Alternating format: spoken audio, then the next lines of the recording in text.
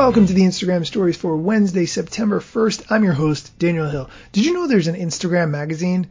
You do, obviously, because you listen to the show and I talk about it sometimes.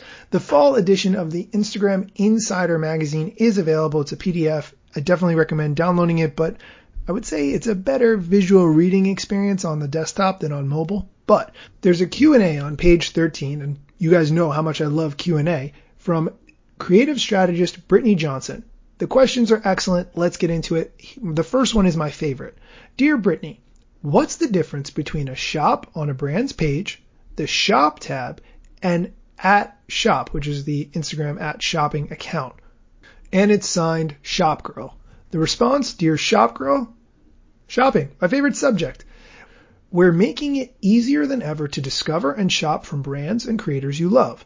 To visit a brand's shop, and then in parentheses it says, aka their digital storefront, tap on the View Shop button at the top of their Instagram page. When you want to browse trending items on Instagram, visit the Shop tab at the bottom of your screen. You'll find personalized recommendations, editors' picks curated by the Instagram Shop editorial team, the latest product drops, and more. To find the coolest products from emerging brands and creators, follow the Instagram @shop account, which has daily features created by Instagram's team of shopping editors.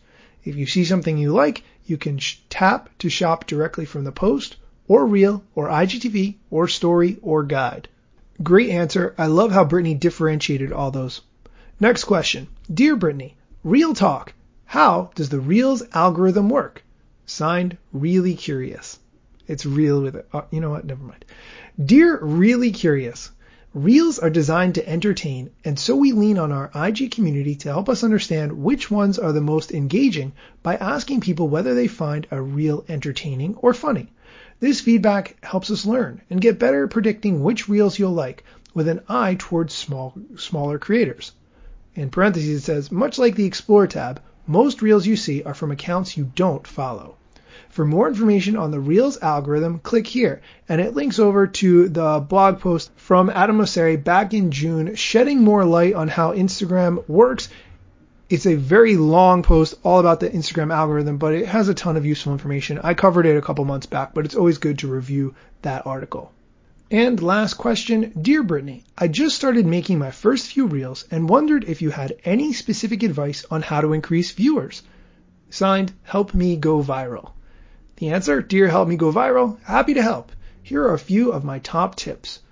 Experiment with different storylines and upload original content like tutorials and product education to inspire your audience. Next bullet, design your content for mobile by leveraging the full 9:16 vertical space. In parentheses, if you need to crop your video for Reels, consider using mobile editing apps such as InShot, Unfold, or Video Shop. I'm just going to pause on that one and say that while I do think it's important to leverage the full vertical 9:16 space, basically the whole screen, you do have to be very conscious of where the icons appear on the screen and the caption at the bottom, the first couple lines that are visible, and make sure that you don't put any text on top of that because it won't be able to be read because of the buttons from Instagram. So keep that in mind.